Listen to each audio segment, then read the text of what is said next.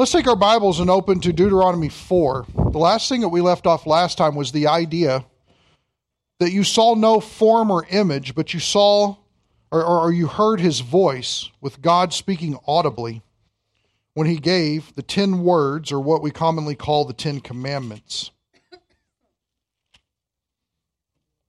Where we want to pick up at today is chapter 4, verse 35.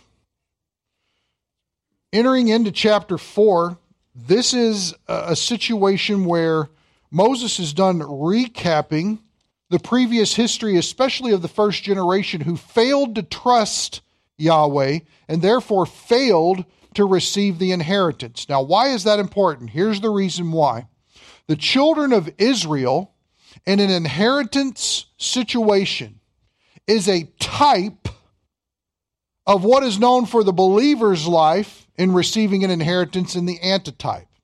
Now, am I saying that church and Israel are the same? No, I'm not saying that.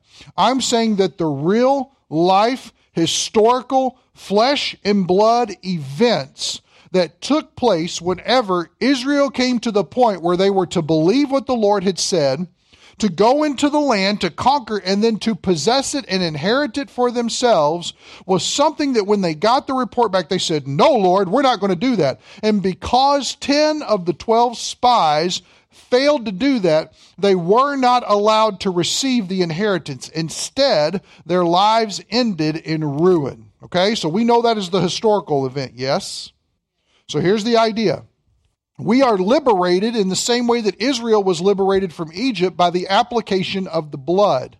When you believe in Jesus Christ, his blood is then applied to us and we are set free. And we are given a prescription for obedience, not to be accepted, but to experience genuine fellowship with our Creator because Jesus has made it possible. In doing that, we will be faced with times in our lives where we will possibly fail to trust him at critical matters when it mattered most. In doing that, we can forfeit having any inheritance at the judgment seat of Christ. Will we still be in heaven? Yes. Are we still God's accepted people? Absolutely. But we have the opportunity to rule and reign with him when the kingdom comes and to inherit the kingdom. In fact, you'll see some things like for instance, what we saw with Paul. Through many tribulations, through many tribulations, we must enter the kingdom of God. Does everybody remember that? Acts 14:22 is where he says that. And he's talking to churches. He's strengthening them and he's encouraging them. And automatically you sit here and go, okay, so wait a second. If we don't go through tribulations, if we're not successful through tribulations, we don't enter the kingdom. Notice it didn't say you're not in the kingdom. That's not what Paul said. The idea of entrance at that time is not simply walking through a door. That's not the idea. In fact, the mind frame of what it would be to enter is to have a grand entrance of something. Now, something you guys don't know about me is that for a while, very early on, I don't know, probably the late 90s, I actually helped work with a catering company out of St. Louis for bands that would come through town. They would get hired out to come in, and Poison is playing at the Mesker Amphitheater. And so I'm actually working Poison's dress room, making sure they got lunch meat and cheese. They like this type of beer, and running, doing gopher things and whatever else. They got a big laundry list called a rider. These are the things they expect to have. I worked a Motley Crue show. I worked 2 Kiss shows. I worked all kinds of different shows for bands, and you had all this stuff, and you were pretty much a runner where you would go get things that they wanted. But when it came time for showtime, everybody got real serious. Certain little rituals took place or whatever it was, and there was a grand entrance onto the stage. In fact, every time that Rod Stewart goes out to perform, he makes everyone turn their backs to him so they can't see him before he hits the stage. Odd. He made that entrance. Yeah, how full of yourself can you be?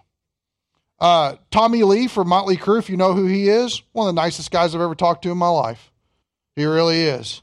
And he didn't care how he got on stage. He just wanted to be out there playing. I mean, so everybody's got a different way, but the idea is that the entrance, the moment when it all kicks off, has got to be grand. It's got to be Huge. And that's the idea. The idea here is having a grand entrance, having a well-received entrance. This is why Moses is going over this. He is setting the stage for what it looks like to enter, and not just enter, to enter well. Why? Because when you take possession of something, when you inherit something, it's yours. You have full ownership and rights. And this is the gracious God that we serve. He wants to share this kingdom with us. He wants to give us the opportunity to inherit it. But that inheritance is required to have faithfulness. It's no different from the type here. So the opportunity for inheriting the kingdom in the future is a antitype. Children of Israel inheriting now is a type. Is everybody with me on that? Does that make sense? Is there any confusion about that? That's an important concept to know. Okay, so what literally happened in history at this time serves as a shadow, as a type of what is to come in the future. So, when we got into this whole idea in Deuteronomy 4, and he's talking to them, let's pick up in verse 35. And he says here, chapter 4, verse 35, "To you it was shown that you might know that Yahweh, He is Elohim. There is no other besides Him." In other words, the reason why God manifested Himself in speaking audibly from the top of the mountain is because He was trying to leave such an undeniable impression upon the Jewish people that they would not stray from Him, and that they would be thoroughly convinced, that they would thoroughly believe that He alone was the supreme being. Here's why this is important. If you think about the contrast of this, anytime that you exalt something else alongside God, notice that what you're saying actually is that there's a possibility that God could be equal to this in some way. Does everybody see how wrong that is? So the ramifications of thinking-wise, how somebody would think about this, is extremely dangerous. So notice verse 36. "Out of the heavens He let you hear His voice to discipline you." Notice the reason that's given. "And on earth He let you see His great fire, and you heard His words from the midst of the fire. Because He loved your fathers," notice that's the motivation, "therefore He chose their descendants after them, and He personally brought you from Egypt by His great power." He personally did it. In fact, if you have a little marker there next to the word personally in verse 37, a little footnote or something, if you've got one of those Bibles that has the detailed footnotes, the detailed footnote in this instance right here says, "with His presence." It literally means He manifested His presence, and that's how He ushered you out. In a very relational, upfront, in your face, caring, fatherly, carrying these people out kind of idea. It's a beautiful picture. Verse 38, "Driving out from before you nations greater and mightier than you, to bring you in and to give you their land for an inheritance as it is today." Verse 39, "Know therefore," because He's doing that today, "and take it to your" what? So important. Now here's why this is important. Take it to your heart. Put your finger here. Turn back to verse 9 of chapter 4. Notice he says, "Only give heed to yourself," because we're the greatest deceivers in our lives, "and keep your soul diligently." Here's the reason: "so that you do not forget the things which your eyes have seen, and they do not depart from your heart all the days of your life." We're seeing something very interesting. God is communicating truth has got to get into the heart before it begins to make a difference in the life. This is important. So now, back to verse 39. "Know therefore today, and take it to your heart, that Yahweh, He is Elohim in heaven, above, and on the earth below. There is no other. So you shall keep His statutes and His commandments, which I'm giving you today, that it may go well with you and with your children after you, and that you may live long in the land which Yahweh your Elohim is giving you for all time." The idea is, guys, you've got to be convinced of this in your heart. Now, don't raise your hand because I don't want to get personally discouraged. But how many of you would say that evangelism is scary? Don't raise your hand. Don't raise your hand. Is there a certain amount of fear that accompanies the idea of getting with somebody, maybe one-on-one, and asking the hard question of, hey, when you close your eyes to this life, do you know what's coming next? And then being used of God in order to lay out the plan of salvation for them so that they can understand it and believe or not believe because of the information that you've given. For some of us, that's extremely fearful. So what overcomes that fear? How do we overcome that fear? Or do we just sit here in a straitjacket of fear our entire lives in the church? We never witnessed anybody, and then we wonder why the church isn't growing, why it doesn't have new life pouring into it. We're just kind of all in a holy huddle here. Is that work? What has to happen? What has to happen is there needs to be a greater truth that brings a checkmate on top of the truth that we were buying in that, well, I could never do something like that. Well, there's no way that anybody would ever listen to me. Well, what if that person thinks this about me? You see what I'm saying? We need a truth that overcomes the fear that is monitoring and motivating our lives. Well, it's no different in that type of situation than it is here. Israel needs to be utterly and completely convinced that God's ways for her are the best possible ways that there could ever be. Otherwise, they will worship something and they will seek for something else to be true above that. Now, that's a pretty big thing, because not only are they fighting the devil, who wants to see God's promises rendered ineffective, but they're also fighting personal lusts, personal desires, personal attainment, notoriety, whatever you want to say. There's a lot of struggles that go on, and here's the thing. They all originate in one place and one place only, and that is the heart. So therefore, truth has to invade the heart and become so true, which sounds weird. The truth has to become so true that someone is now convinced to act differently in light of what they know. Does that make sense? Okay, cool. So, verses 41 through 43, we won't read it. But at this point, after they've conquered all of this territory, Moses sets aside cities for refuge. Why? Because anytime that you have a society of people, crimes take place. Whether intentionally or unintentionally, they take place. And when they take place, you've got to have some way in order to monitor a community and still ensue justice at the same time.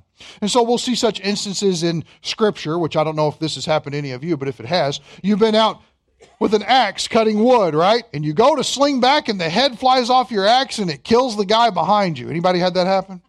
Okay, just making sure. But if it is, the way they would deal with it is they would say, listen, if we're just going to sit here and be reasonable and rational about all the facts that are put before us, it was an accident.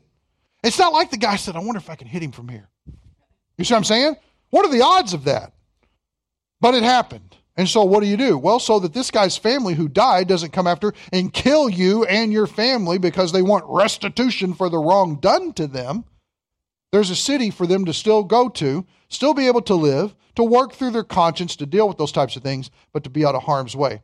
So Moses is setting all this stuff and planning all this. So now this brings us to chapter 5. Chapter 5, Moses decides that he is going to open this section, that he is going to issue again the 10 words that God spoke from the top of Mount Sinai. Notice the beginning here, verse 1. Then Moses summoned all Israel and said to them, Hear, O Israel, the statutes and ordinances which I'm speaking today in your hearing, that you may learn them and observe them carefully. The Lord our God made a covenant, a contract with us at Horeb. And remember, Horeb is Mount Sinai. It says here, Yahweh did not make this covenant with our fathers, but with us, but with all those of us alive here today, those who did not reject him when it came time to inherit the land was the idea, and they were still alive to this day, or those who were 20 and under is the idea, those who were not accountable for the sins that were going on, because they saw everybody after them die with the exception of Caleb and Joshua. So it says here, verse 4, the Lord spoke to you face to face in the mountain from the midst of the fire. And notice he's going back. He's saying it's the same thing that was given back in Exodus 20. It's the same thing we're going to tell you now. It hasn't really changed. Now, we saw some variations when we went over this, but here's where we're dealing with the unfolding of the 10 Commandments. Now, does everybody remember this, or do we want to go through them all? Are we good on this? Let's go through them. Why not? It's fun. So it says here, he gave it to them face to face. Notice that's important. Verse 4, verse 5. While I was standing between the Lord and you at that time to declare to you the word of the Lord, for you were afraid because of the fire and did not go up to the mountain. He said, now watch this. I am Yahweh your Elohim who brought you out of the land of Egypt, excuse me, out of the house of slavery. You shall have no other gods before me. You shall not make for yourself an idol or any likeness of what it is in heaven above or on earth beneath, or in the water under the earth. Notice it gives you 3 levels there. You shall not worship them or serve them, for I, Yahweh your Elohim, am a jealous God, visiting the iniquity of the fathers on the children, and on the 3rd and the 4th generations of those who hate me, but showing loving kindness to thousands, to those who love me and keep my commandments. You shall not take the name of the Lord your God in vain, for the Lord will not leave him unpunished who takes his name in vain. Observe the Sabbath day and keep it holy, as the Lord your God commanded you. 6 days you shall labor and do all your work, but the 7th day is a Sabbath of Yahweh your Elohim. In it you shall not do any work, you or your son or your daughter or your male servant or your female servant or your ox or your donkey or any of your cattle or your sojourner who stays with you. Reason so that your male servant and your female servant may rest as well as you. You shall remember that you were a slave in the land of Egypt, and the Lord your God brought you out of there by a mighty hand and an outstretched arm. Therefore, Yahweh your Elohim commanded you to observe the Sabbath day. And so from verses 6 to 15, we have what we could surmise very clearly. Love the Lord your God with all your heart, mind, soul, and strength. It is all encapsulated there in the first 4 commandments. The other 6 commandments that are given here will fall under the category of love your neighbor as yourself. Notice what happens in 16. Honor your father and your mother, as Yahweh your God, your Elohim, has commanded you, that your days may be prolonged, and that it may go well with you in the land which Yahweh your Elohim gives you. Notice that staying in the land, and that promise is specifically brought up. It is all about inheriting the land to Israel. It is specifically touched upon in relation to how they treat their mother and their father. Very interesting to see. And when they disregard that relationship, they will be exiled from the land. Now, why is this important? Because when you get into books where you find the major prophets, Isaiah, Jeremiah, dealing with Daniel especially, Ezekiel, they're largely out of the land in a lot of those situations, or they have suffered from being in the Babylonian exile for 70 years. Why did they end up there? Because it was a degradation of their society away from God, and when God stopped being the thing that convinced their hearts of serving Him, and the idea of remaining in the land, or let me say it this way, they got in the land and they got fat and happy and lazy, is the idea. And so what had to happen? Well, we got to get you out of the land in order to get your attention again. So now you don't have a place to dwell. I've got to get your attention. That is the divine discipline that He meets out there. Notice verse 17, you shall not murder, you shall not commit adultery, you shall not steal, you shall not bear false witness about your neighbor, you shall not covet your neighbor's wife, and you shall not desire your neighbor's house, his field, or his male servant, or his female servant, his donkey, or his ox, or his donkey, or anything that belongs to your neighbor. Now, we talked about this briefly. If you want to go over it, we can. But what we actually find out here is from verses 6 all the way down to 21 is a chiastic structure in subject. You say, what in the world does that mean? It means that the first commandment and the last commandment given have a common denominator. And as you work into the 2nd and 9th, the 3rd and the 8th, the 4th and the 7th, the 5th and the 6th, and you work in, you find that they actually have common themes that they're dealing with throughout that. Now, why is that important? Here's the reason why. And in 2 weeks, I'm going to see if Charlie Clough doesn't mind to maybe teach this Deuteronomy class, because he's gone through this book pretty heavily. And he could probably answer some questions and inspire us with some unique things instead of you guys having to hear my voice ramble on all the time. I think it might be good. But what you actually find out is that if you take that chiastic structure of the 10 Commandments and you turn it like this, you actually find that everything that Moses is going to give in detail falls under each one of these headings as he goes through Deuteronomy to set them up for a structure of how they live society. Very interesting to see. So notice the writing and the dispensing of Deuteronomy is extremely intentional. God intentionally has a structure that they want to get across. Now here's the thing. Things like chiasms and stuff like that, for some of us, that doesn't make any sense. And the reason is because, let's be honest, nobody uses those literary devices today. The most creative we get are similes and metaphors. That's about it. You know, the last great allegory that was ever written was Pilgrim's Progress by Paul Bunyan, John Bunyan, whatever his name is. The guy that had the bunion. That guy. That's who it was written by. But that whole book right there is an allegory. It's an allegory of the Christian life. That was probably the last great piece of literature that was written with that type of design given to it. Now we just read stories straightforward about teenagers becoming vampires and weird things like that. We don't have time for all that stuff. Very strange. So anyway, and when we look through that, look at verse 22 then. These words Yahweh spoke, and notice he spoke them audibly. He's referring back to the Exodus 20 event. To all your assembly at the mountain, from the midst of the fire, of the cloud, and of the thick gloom, with a great voice, and he added no more. And he wrote them on 2 tablets of stone and gave them to me. Now, I love it. We're going to go over it over and over and over again. Why 2 tablets? One for God, one for Israel. That's the reason why. Just like your mortgage, no different, right? It's a contract. It's a contract, and both people need to have a copy, so the expectation of the parties involved is crystal clear. Now, moving on here, verse 23. And when you heard the voice from the midst of the darkness, while the mountain was burning with fire, you came near to me, all the heads of your tribes of Israel, and you said, Behold, Yahweh our Elohim has shown us his glory and his greatness, and we have heard his voice from the midst of the fire. We have seen today that God speaks with man, yet, now this is a big deal. Notice what a cataclysmic event this was. Yet he lives. Everybody see that? Which means that under normal circumstances, they would have concluded what? If God would have spoken to us under normal circumstances, it would have killed us. Now, can you imagine somebody talking to you and it would kill you? I know some of you husbands feel that way about your wives, but still, Laverne. Wow. Okay, so moving on here. But seriously, can you imagine? And what did they say to Moses at that time? Don't let God speak to us. Why? Because if he does, we'll die. You speak to us, Moses. You be the mediator between God and us. You be holding both hands and making that connection of communication. Serious stuff. So notice he says here, verse 25, Now, why would you die? Or why should we die? For this great fire will consume us if we hear the voice of Yahweh our Elohim any longer, then we will die. For who is there of all flesh who has heard the voice of the living God speaking from the midst of the fire and has lived? Now, who has done that? Anybody else but Israel? No, no one. So anytime the Bible asks me a question, I want to try to answer it. So I actually wrote, no one's had that.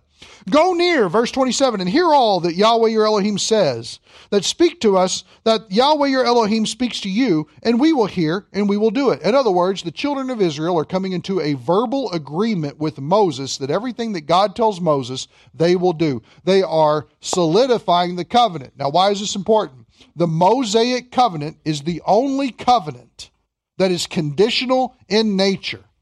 It has one party that is making an offer, and the other party needs to accept the terms and conditions. Both sides live up to it. If one side fails to live up to their agreement, the other side is no longer obligated to uphold that. Now, as a side, too often we want to take the whole wives submit to your husbands and husbands love your wives as Christ loved the church and say, this is a conditional covenant. It's not. Just because one person is not upholding their God-given role or commissioning in order to properly represent the church and Christ in that relationship does not mean that the other party is obligated to fail or to give up their role. In fact, that's when you start to see the cracks of divorce take place. That's the problem in the church, and it shouldn't be like that. Back to this. I think that's important to say. Verse 28. Are we doing verse 28? Yeah, we are. 28 through 33. This kind of finishes the whole thing up. The Lord heard the voice of your words when you spoke to me, and the Lord said to me, now watch this, because this is a divine assessment of the people. I have heard the voice of the words of this people, which they've spoken to you. Now watch this. They have done well in all they have spoken. Why is this unique? That sentence that God says they've done well. Probably because when we look at Israel's history, we don't see a whole lot of they're doing well, do we? Not very much at all. We see some glimpses of it. David's kingdom, they were doing well. The beginning of Solomon's kingdom, they were doing well. When King Josiah came into power and started destroying all the altars where people worship false gods throughout the cities and throughout the entire land, they were doing well at those points. But other than that, Israel really hasn't done well by and large. It's a sad sad look at that. So to have Yahweh say this right here is a very big bright spot. Now here it is, verse 29. This is God's grand desire for Israel, okay? Oh, that they had such a heart in them, that they would fear me and keep all my commandments always, that it may go well with them and with their sons. Notice that it trickles down the lineage forever. Go, say to them, return to your tents. But as for you, stand here by me, being Moses, that I may speak to you all the commandments and the statutes and the judgments that you shall teach them, that they may observe, notice that they may fashion themselves in such a way in the land which I give them to possess. So you shall observe to do just as Yahweh your Elohim has commanded you. You shall not turn aside to the right or to the left. You shall walk in all the way which the Lord your God has commanded you, so that you may live, and it may be well with you, and that you may prolong your days in the land which you will possess. Sounds pretty cut and dry, straightforward, serious, but gracious, doesn't it? Okay, it's pretty clear. Now we are right on to, we're at 11:28. Do we want to move forward or do we want to stop? We're taking next week off because of the First Responders Sunday. Very important day to be here. So we won't have Sunday school. We'll have our meal instead at this time. And then we good? Cut it? Okay. You want to go home and watch football? Praise the Lord. Okay. Yeah, that's a great excuse. It's good. I don't know that I believe it, but you didn't get that done yesterday? Oh, that's how plumbing works, man. So we need to pray for Terry. Excellent. Let's bow our heads. Let's pray. Father, thank you for looking over Deuteronomy, doing this full recap. Excited to grab onto it and to run forward with it, Lord. And just all the wonderful things that you display for Israel about how to conduct their society and how to structure life in such a way as to where you are preeminent in all things. Please, God, because I know what it's like, be with Terry in plumbing situations, God, and help him and bless him, give him patience and long suffering in that whole situation. We pray it in Jesus' name, amen.